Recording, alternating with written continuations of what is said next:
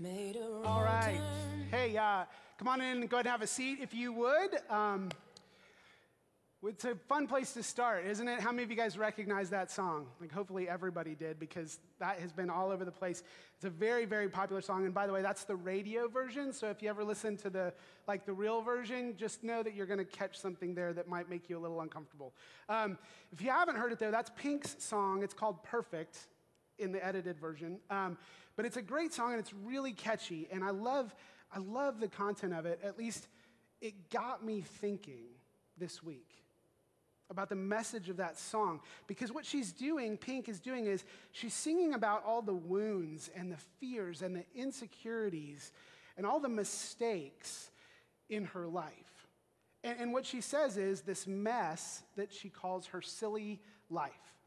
And so she's singing all about all of that junk and how the world is just bent against her and against us and telling us that we're messed up and we're just battling for a sense of worth.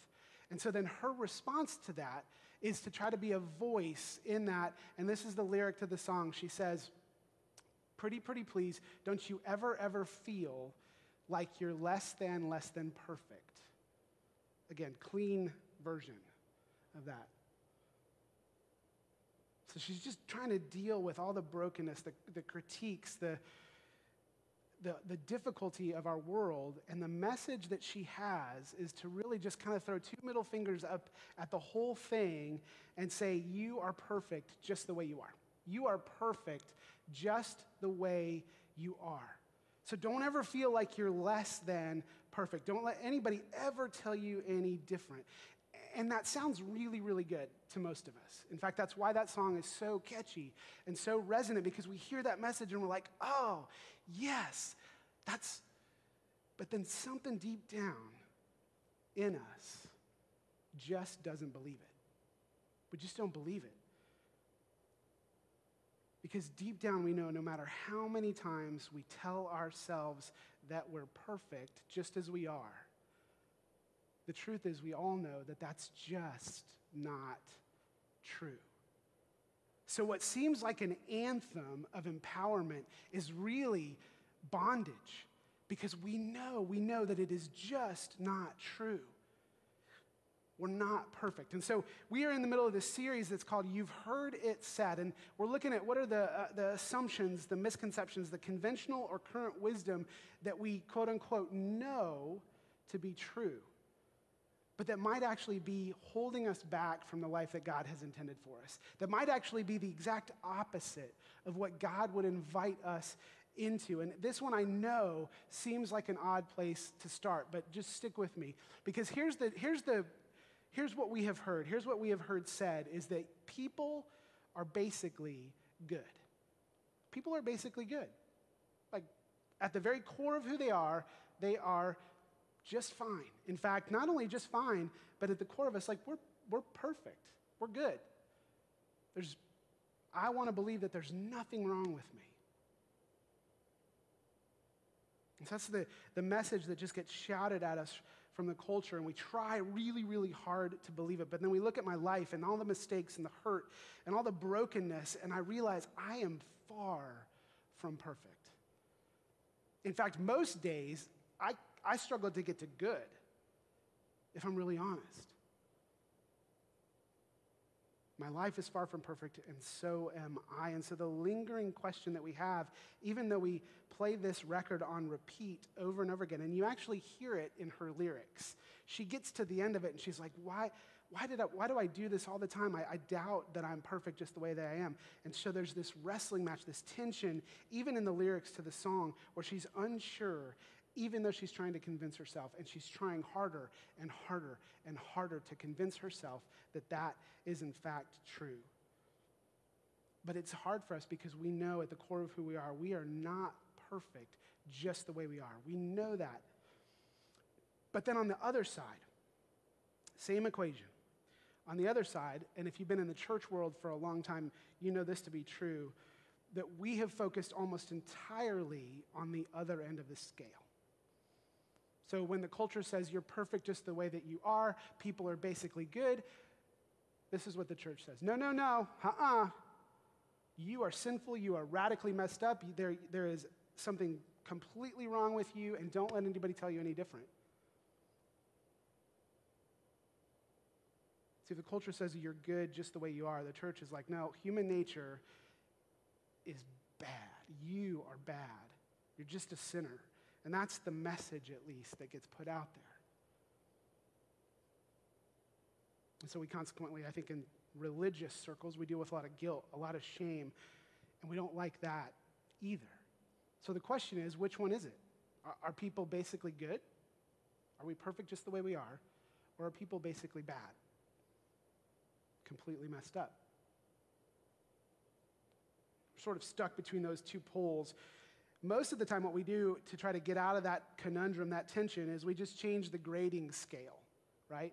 We look at the people around us and we're like, well, I mean, I'm not perfect, but I'm not as bad as that guy, Trey.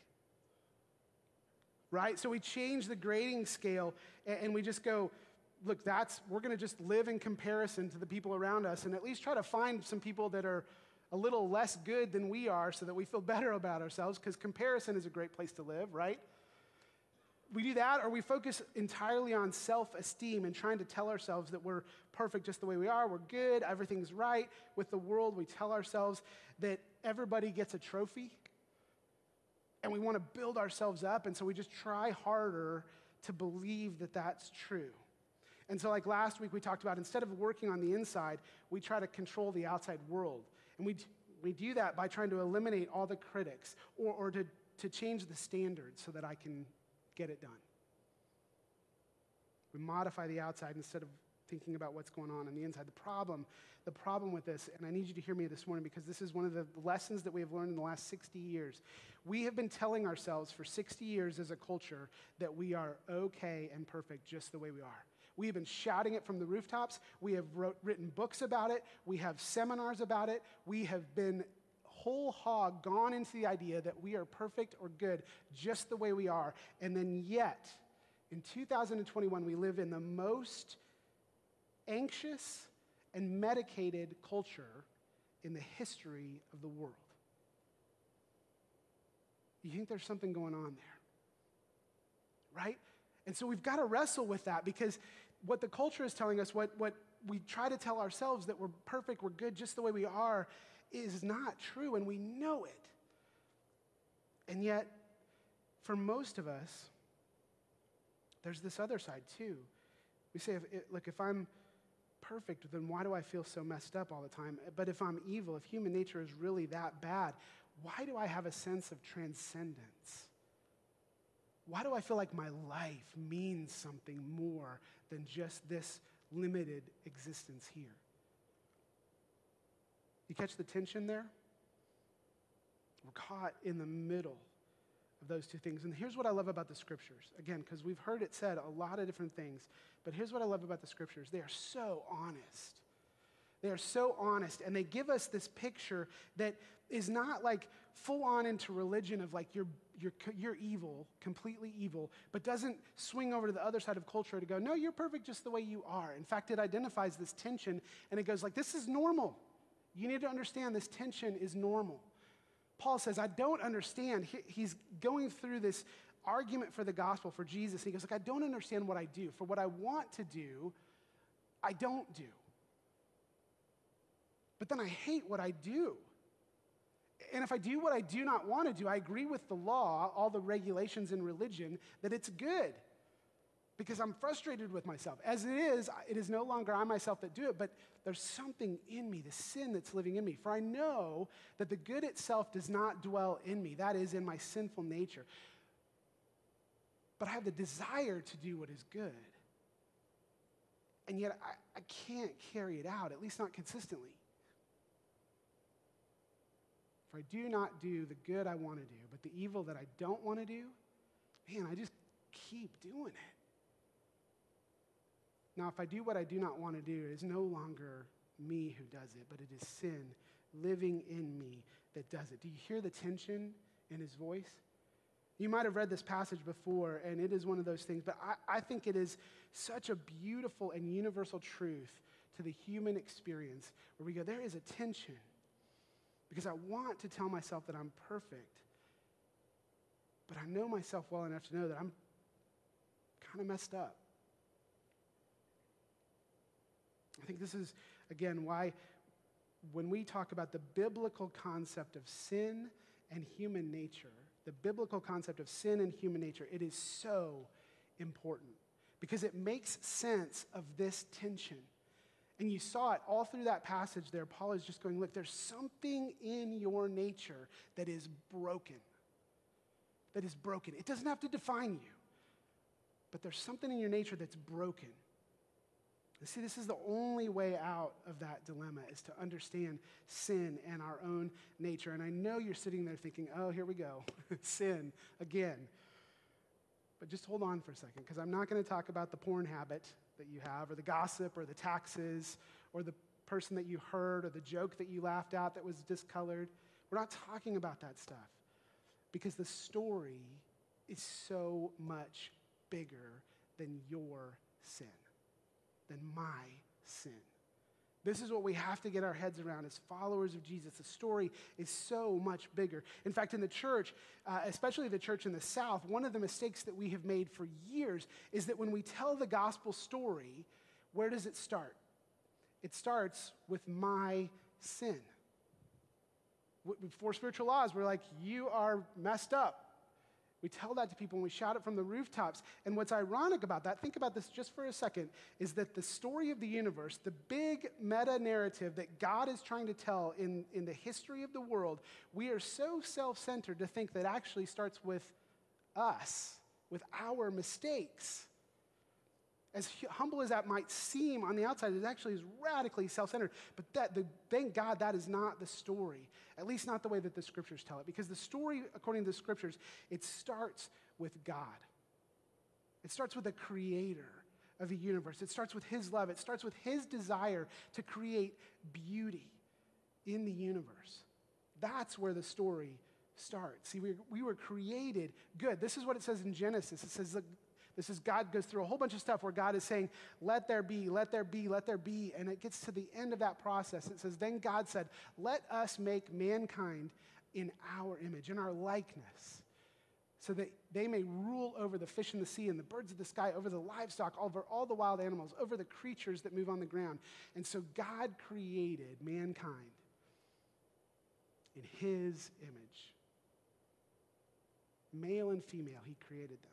And God blessed them and said, be fruitful, increase in number, fill the earth and subdue it. Here's your mission. Here's your mandate. And he goes on to continue to say, rule over the fish of the sea and the birds of the sky and over every living creature that moves on the ground. And then God said, and I give you everything you could ever possibly want. Every seed-bearing plant on the face of the whole earth, every tree that has fruit with seed in it, they will be yours for food.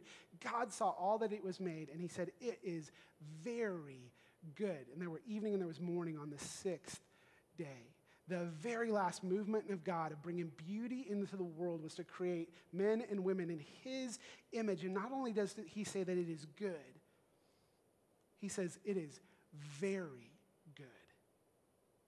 It is the pinnacle, the peak. You are the image bearers of God in all of creation. There is something radically glorious about you. See, that's where the story starts. The story starts with a God who loves to create beauty.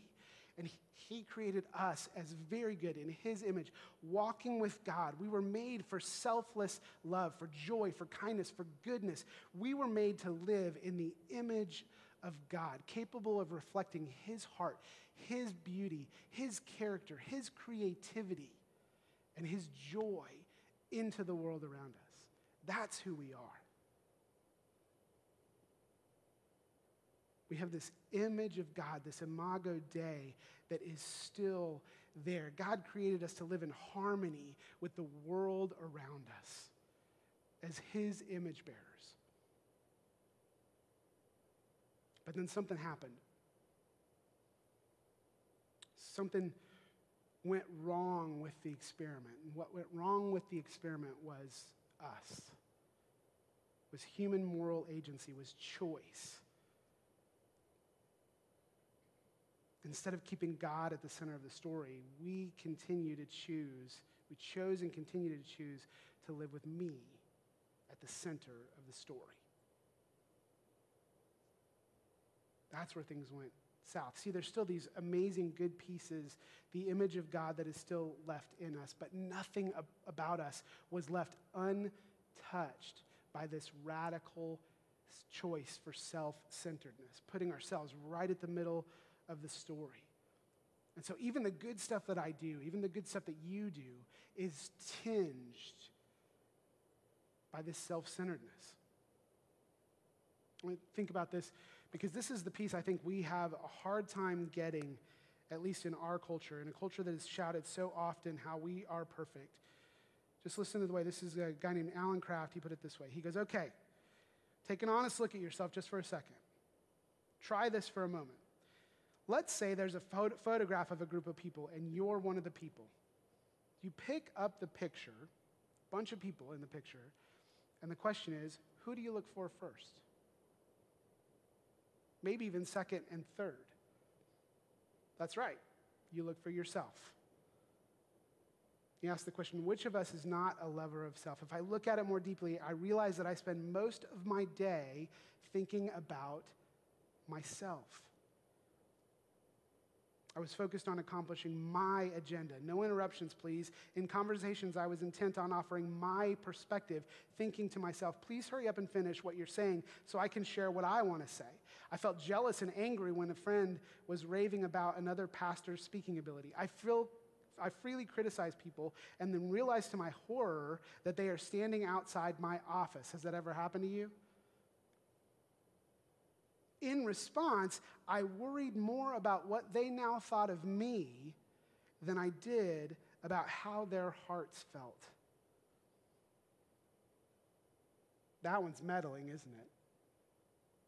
I spent a few minutes grumbling about a certain situation and then go back to preparing a sermon in which I specifically address the issue of grumbling, occupational hazard.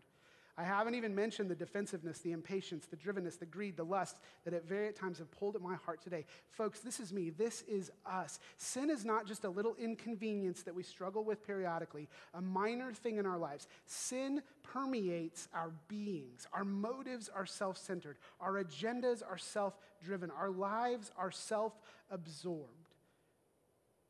The truth is,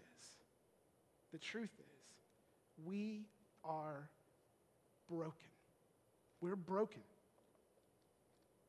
That's the truth. So be encouraged, right? The truth is we are broken. Sociologists call it a self-serving bias. It's what George Carlin, the comedian, once said. He goes, look, here's how you know you're messed up. He goes, everybody that drives faster than you is an absolute moron and maniac, and everybody that drives slower than you is an idiot. Right? That's how we know we're self-centered. It affects everything about us.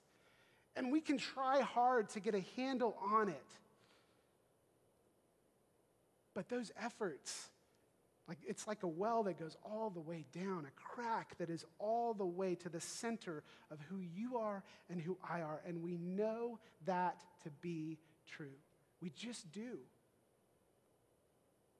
See, the problem for us in the church is we have a wrong definition of sin. We want to call certain things that we do sin, like it's just the bad stuff that we do. But sin is so much more than that. And I think, honestly, like a short-circuited definition of sin has gotten us into a lot of trouble in the culture around us. Just think about the sexuality conversation in our culture right now. One of the things that the church is known for, and this just grieves my heart, the church is known for pointing fingers and establishing fences and boundaries and going, no, you are outside of that boundary. Regardless of what the sexual piece is, regardless of if it's adultery, if it's homosexuality, if it's whatever it is, we are known in our culture of pointing fingers and telling people that they're out of bounds. And I get it. Like, at some level, there are guardrails in life that God gives us rules for our flourishing. He goes, look, if you want life to function the way that it was designed to function in every sense, here's what it looks like. So that's fair, but on the other hand, we're so used to pointing fingers as a church that I think we've taken a posture that is difficult to justify. See, because when I look at myself and I see, like, for instance, the swimsuit issue come out on the shelves, or I get online and something pops up on Instagram with some half-naked woman, I know part of myself is drawn to that. And the tragedy is that it doesn't honor my wife. See, Jesus said, you've heard it said that adultery is the problem, right? You've heard it said, don't commit adultery. But he goes, here's what I have to tell you about that. If you've lusted in your heart,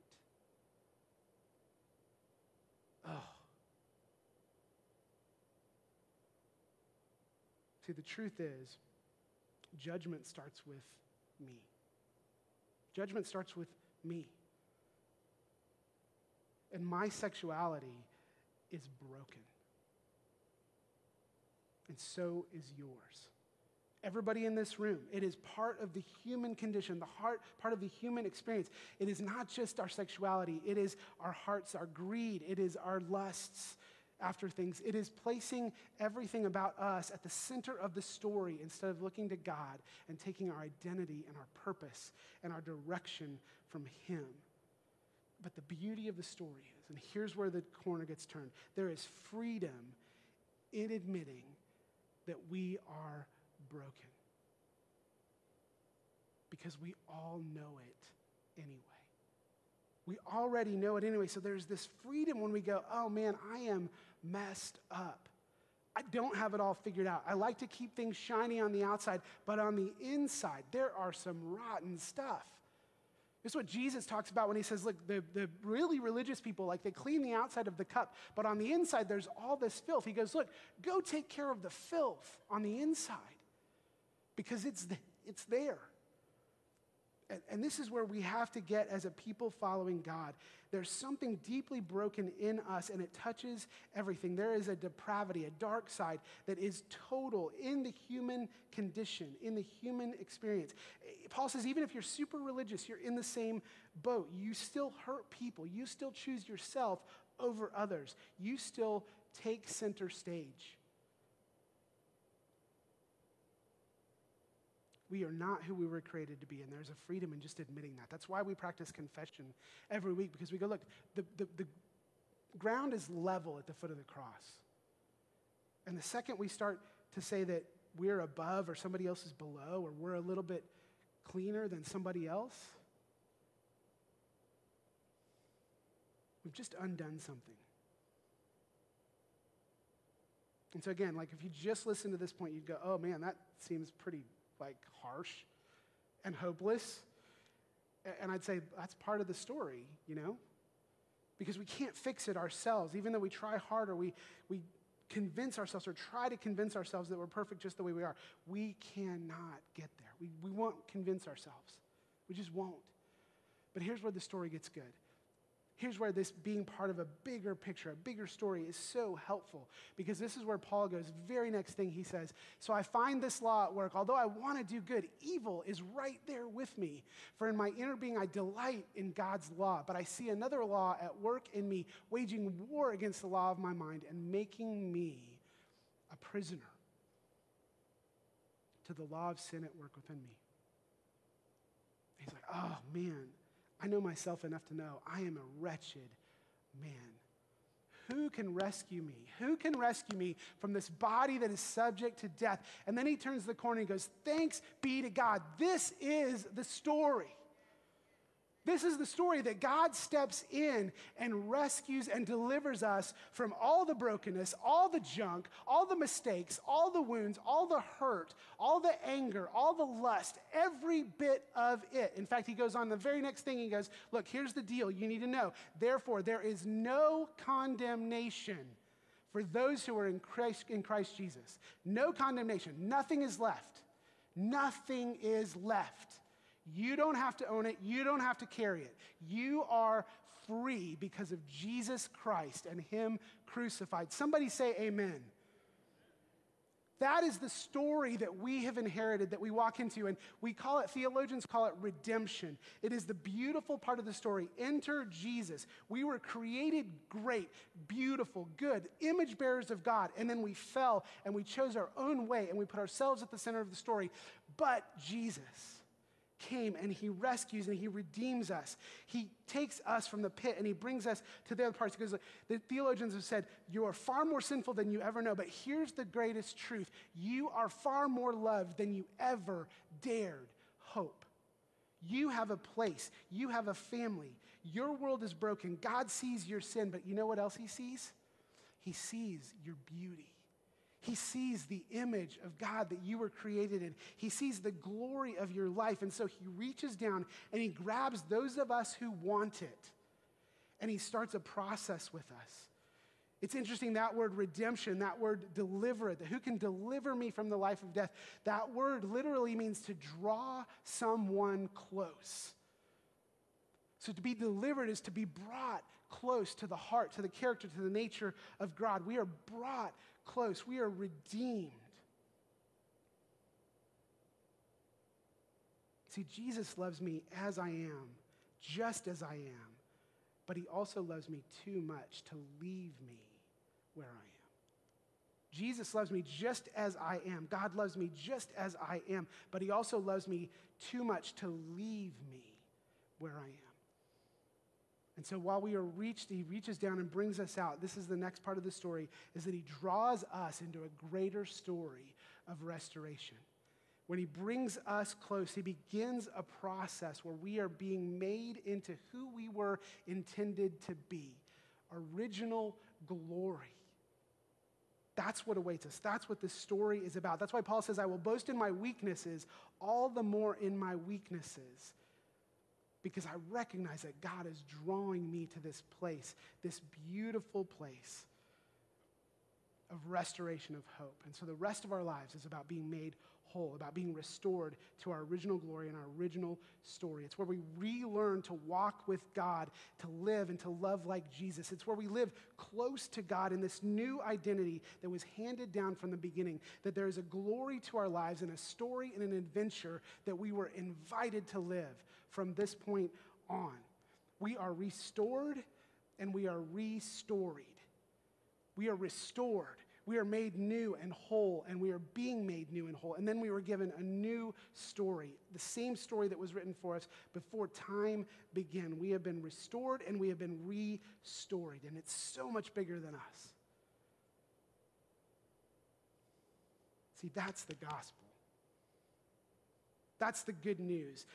We can either be so busy trying to convince ourselves that we're perfect just the way we are, or too busy focusing on how messed up we are. But that misses the whole point of the story that God is telling. It misses the whole point of the story that God is inviting us into. And here's the thing, you are sitting in church, and I know I'm preaching a little bit to the choir here, so you've likely heard some of this, or all of it. But I would make the case that we desperately need to be reminded of this.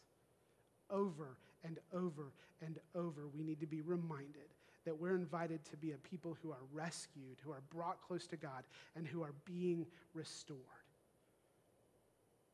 In a world that's just increasingly grasping at straws and trying hard to save itself, getting back on the treadmill over and over and over again, God says, you don't have to do that. See, knowing that rescues us again and again. And not only does it rescue us, but then it shapes the way we live. It begins to shape the way that we live in the world around us with compassion and kindness and grace and humility. It doesn't mean that we abandon our prophetic voice about some of the destructive patterns of sin in our world, or in the people that we love, or even in our own lives. But it does change how we do it. It radically changes how we do it. There's another song, I'm going to close with this, that captured me this week.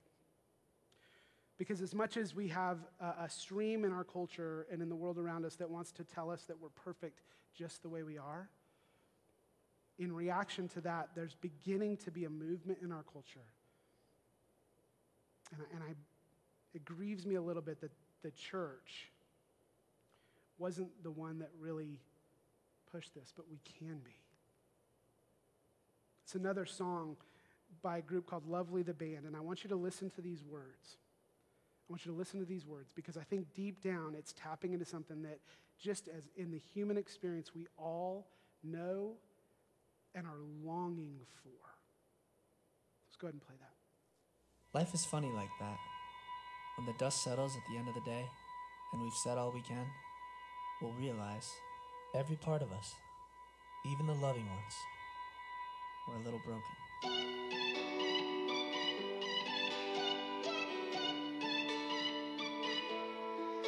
I like that you're broken like me. Maybe that makes me a fool.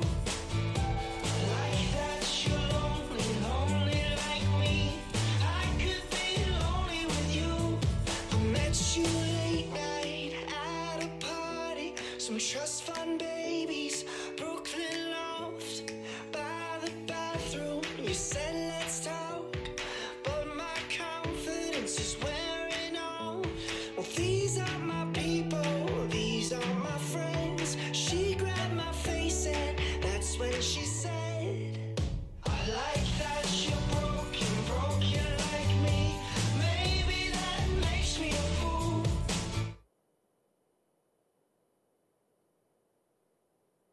Did you hear what they're singing there?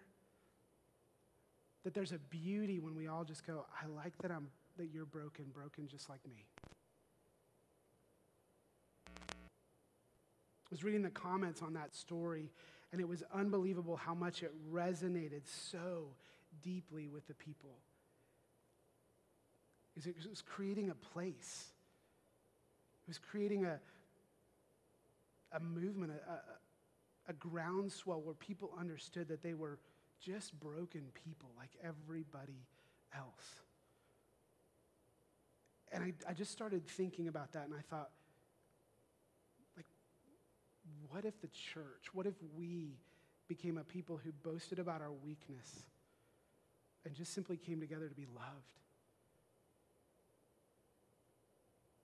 What if instead of pointing fingers and trying to convince ourselves that we're perfect, we just got together and we said, man, I'm so glad that you're broken just like me.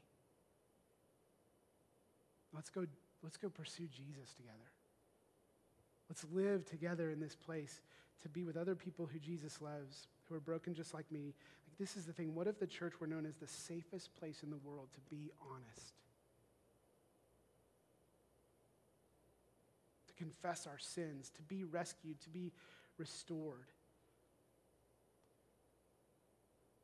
I mean, isn't that what the gospel teaches us? Isn't that what we were created to be? I'm so grateful that we are part of this church because we got our name from this bigger story. We believe that God is on a giant restoration mission, and he's invited us to be a part. And I'm so glad that I get to be on an elder board with people who are broken just like me. And I'm so glad that I get to show up on a Sunday and be with you guys who are just like me. This is who we are. And the call for us as we go out from here is to take this gospel, this message that we are all broken and we are in this together. And oh yeah, we're going to move towards the source of life together. To the one who knows how to restore us and make us whole. Like that's the invitation that we have. That's the beauty of the story that we're caught in. Let's pray.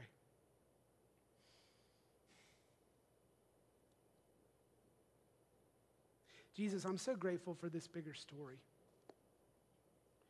And it catches me off guard sometimes that we forget this.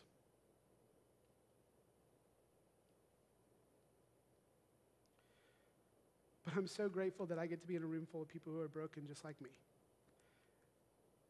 Part of a church that understands that we're all in this together, that the ground is level at the foot of the cross.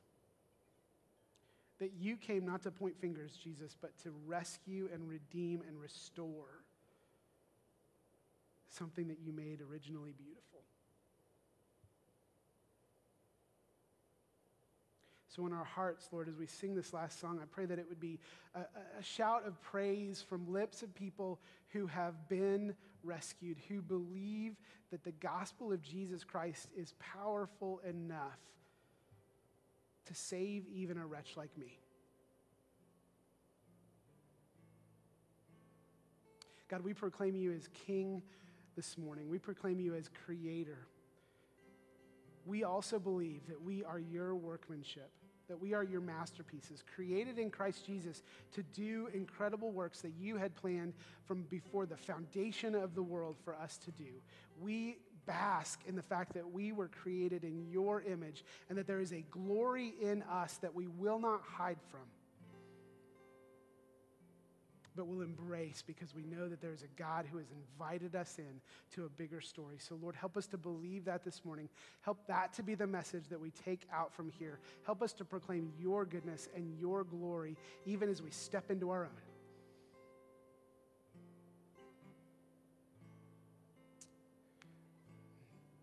Jesus, we're so in love with you for the beauty of this story.